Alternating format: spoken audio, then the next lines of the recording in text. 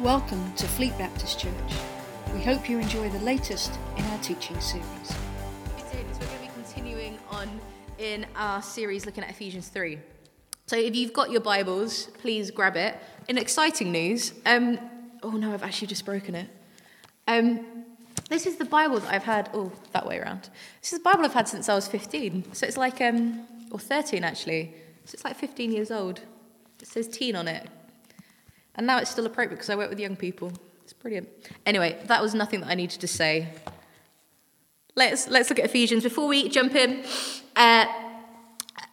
Ephesians 3 is very much a continuation of the previous two chapters. So we've got in chapter 1 the spiritual blessings in Jesus, and what happens at the end is that Paul's turned to prayer because of that. Then we go into chapter 2, and Paul talks to us about how we are made alive in Christ and made one in Christ. And he goes to turn back to prayer, but as we will see when we read, he gets deviated away again.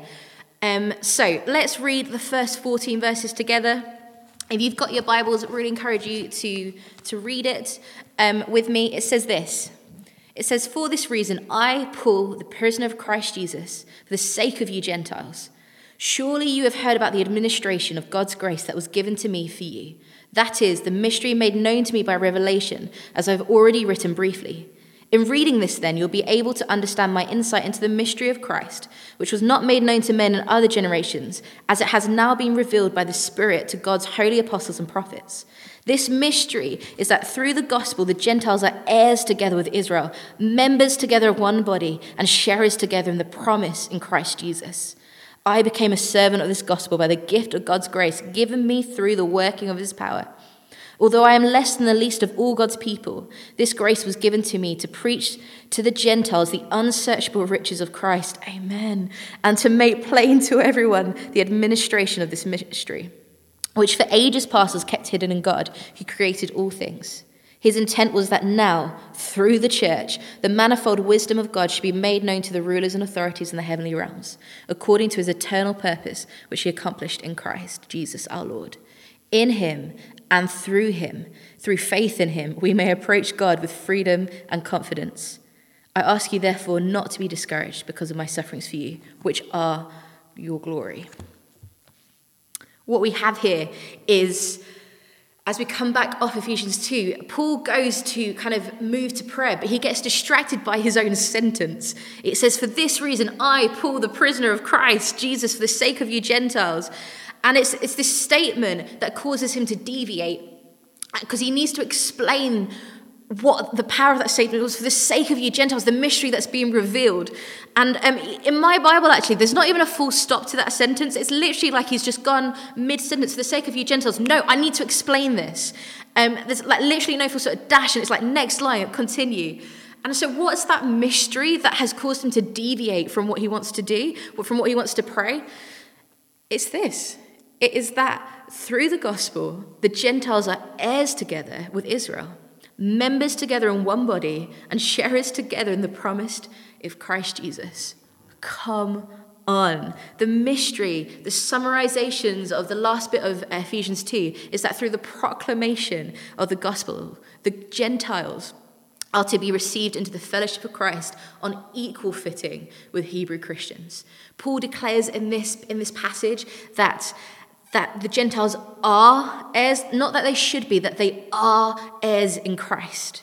And I think for us, those who've always known, maybe if you've grown up in the church, maybe you've just always known this, but we can take for granted that at one point, we as Gentiles, which is what we are unless we've been born into the Jewish lineage, is that we weren't always included, apparently.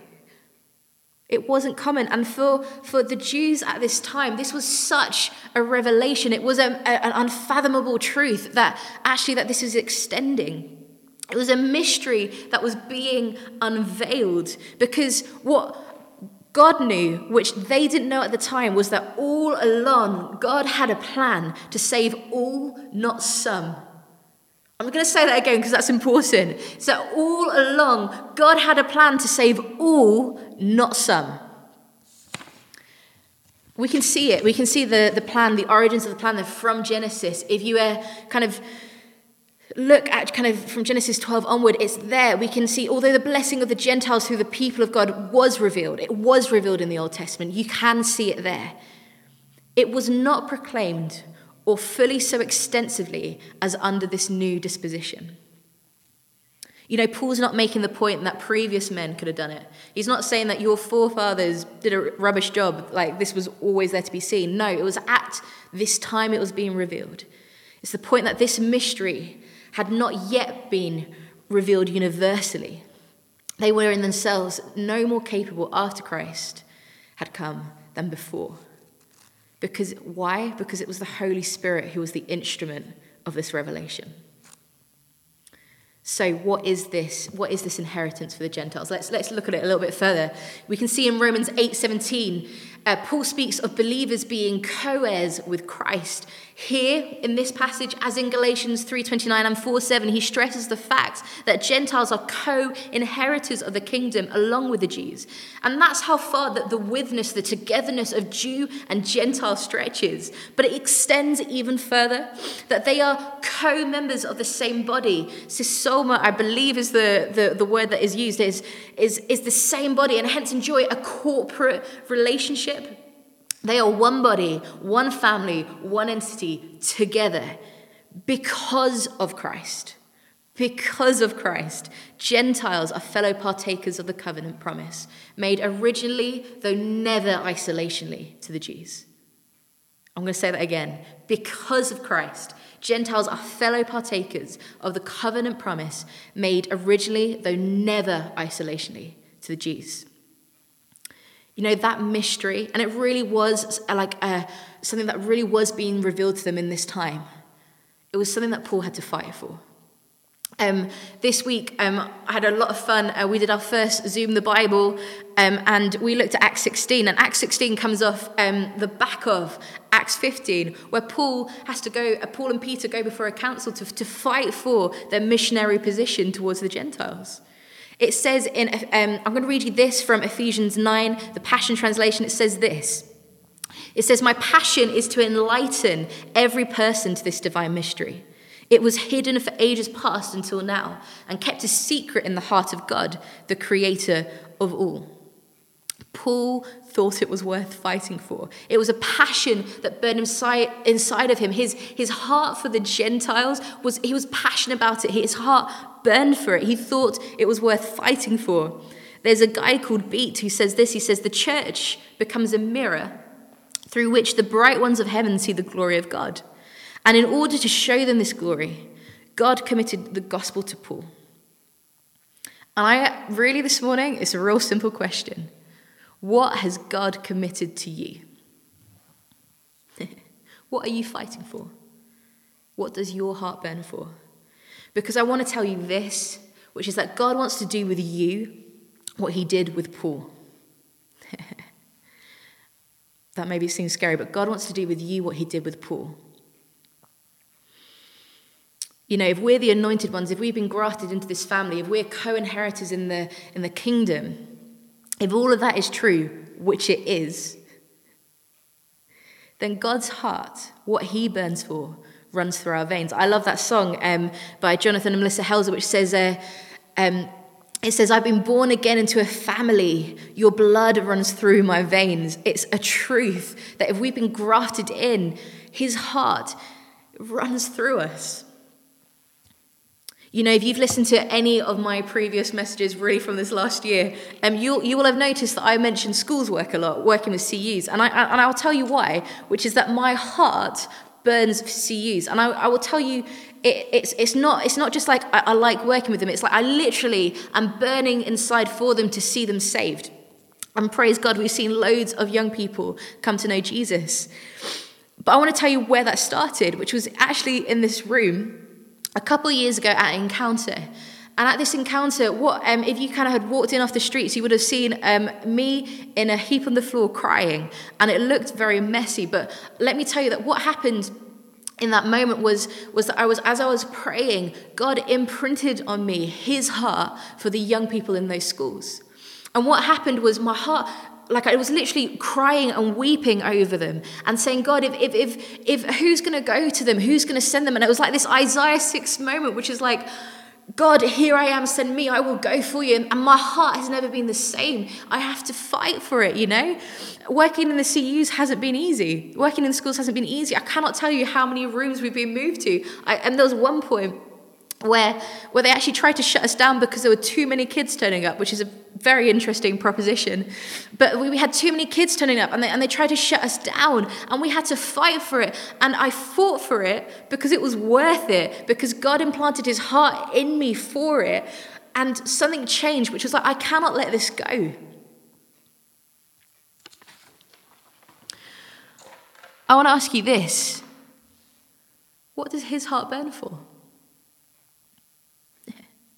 Growing up, I listened to a lot of Christian music, and and I've completely forgotten all of it now. But one of the songs that have like stuck in my head is this one by Casting Crowns, which says, "But if we are the body, why aren't his arms reaching? Why aren't his hands healing? Why aren't his words teaching?"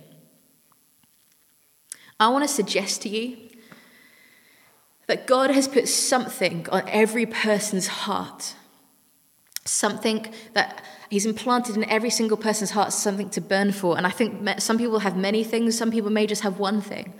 And because we are a body and because we're all created differently, the things that we burn for will be different, but they are on the heart of God. I want to suggest that if you're sat there going, Amy, I've got no clue what I'm burning for, then I want to suggest that maybe you aren't connecting in, that you aren't hearing, because I know that God wants to use you and he wants to put his heart in you. That's not, by the way, a chastisement. It's not a telling off, but it's an invitation into more, because when you partner with God, and anyone who partners with God, you know, I never feel more alive. I literally never feel more alive than when I'm doing what God has called me to do. When I am in the place where my heart is burning, I've never felt more alive. It's such a privilege. We see, don't we, with Paul. Paul actually writes at the beginning of the chapter, he says, I am a slave to Christ.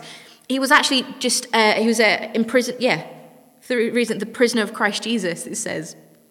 He was actually physically in prison, but he doesn't even mention that. He's like, I'm in prison to Jesus because of the heart that he's put in me. I don't even see these chains around me as a problem because I am all about Jesus. And he counts it. He finishes off the verse saying, do not be discouraged because of my sufferings for you, which are your glory. He counts it as joy. And we see him say that in other places, which is that when we are in the where God wants us, when we are burning for him, there is no better place to be. I got a little bit distracted by that, but I want you to hear that God wants to use you. And I think one of the things that stops us, because I believe that, honestly, I do believe that all of us will have a passion inside us and it will look totally different for each of us. But I think one of the things that stops us is that we believe that we have nothing to offer the kingdom. And I want to tell you today that there is nothing that disqualifies you for working for the kingdom. Nothing. Paul is such a great example of someone who wasn't worthy to do God's work. We of course know the story that Saul was originally the guy that hunted down Jews and killed them and persecuted them. And yet God chose him to be the messenger. Because I think we gloss over the fact that I want you to remember that every time Paul stood up to preach, he stood up knowing and being convicted of his sins, that he used to hunt these people down and kill them. Can you imagine what a disqualifier that was in the mind? And yet God chose him. We look at Peter, don't we? We look at Peter in the New Testament. He is my all-time favorite dude because he is such a, he's an absolute numpty. On the day that the day to say I believe in Jesus, he denied him 3 times. And yet God says, on you I will build my church. The point being is that there is nobody that God cannot use for the kingdom. It says this in Ephesians verse 20. It says, never doubt God's mighty power to work in you and accomplish all this. He will achieve infinitely more than your greatest request, your most unbelievable dream, and exceed your wildest imagination. He will outdo them all, for his miraculous power constantly energizes you. You know, Paul, despite his personal unworthiness as someone who persecuted the people of God, Paul was God's chosen instrument to carry his name to the Gentiles.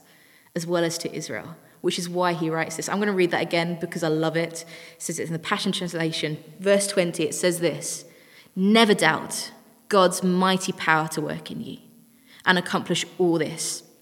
He will achieve infinitely more than your greatest request, your most unbelievable dream, and exceed your wildest imagination.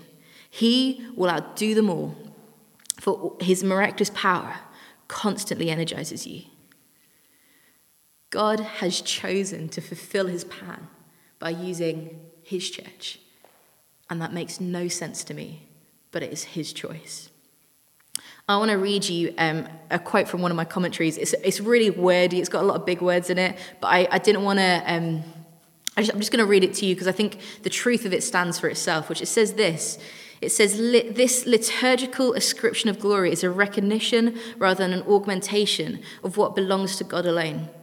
The close juxtaposition of the church and Christ is arresting. As Thompson puts it, the honor of Jesus is in the hands of the church." He's chosen us. Are you going to burn for him? I know I've quoted a lot of songs today. I want to quote one more for you, which says, there's this song that we used to sing within Warfare a lot, and I love the words of it, so I'm just gonna remember them. Actually, I didn't write it down, but it says this. It says, "I'm laying down my life. I'm giving up control. I'm never looking back. I surrender all. I'm living for your glory on this earth. This passion in my heart, this burning in my soul, to see the nations bow, for all the world to know. I'm living for your glory on this earth. So for the sake of the world, burn like a fire in me, light a flame in my soul for every eye to see. For the sake of the world, burn like a fire in me." It's for the sake of the world that I'm asking you to ask, what are you burning for? And so we're going to do this. We're coming into land, and we're going to finish by actually, Sue's going to lead us in some worship. She's going to sing the song, "Build My Life," Build Your Life. And it's got incredible lyrics. The chorus says, "Holy, there is no one like you, there's none beside you. So open up my eyes in wonder and show me who you are, and fill me with your love, and lead me in your love to those around me." There is no greater prayer. And I realize that church at home feels a little bit different, but it doesn't mean God wants to talk to us any less. So to finish, I'm going to pray over you the last 5 or so verses of the chapter, because it's a prayer and it's a commission. And so what I'm going to ask you to do now is to stand, to kneel, to get in a posture to receive and to enter in. So I'm going to read these verses, and then we're going to go into song. So it says this: "For this reason, I kneel before the Father, from whom his whole family in heaven and on earth derives its name. I pray that out of his glorious riches he may strengthen you with power through his Spirit in your inner being. Holy Spirit, come, so that Christ may dwell in your hearts through faith. And I pray that you, being rooted and established in love, may have power together with all the saints to grasp how wide and how long and how high and how deep is the love of Christ, and to know that this love surpasses the knowledge, that you may be filled to the measure of all fullness." Father, would you fill every single person now? And so now to him, now to Jesus, who is able to immeasurably more than we ask or imagine, according to his power that is at work within us. To him be the glory in the church and in Christ Jesus throughout all generations, forever and ever. Amen.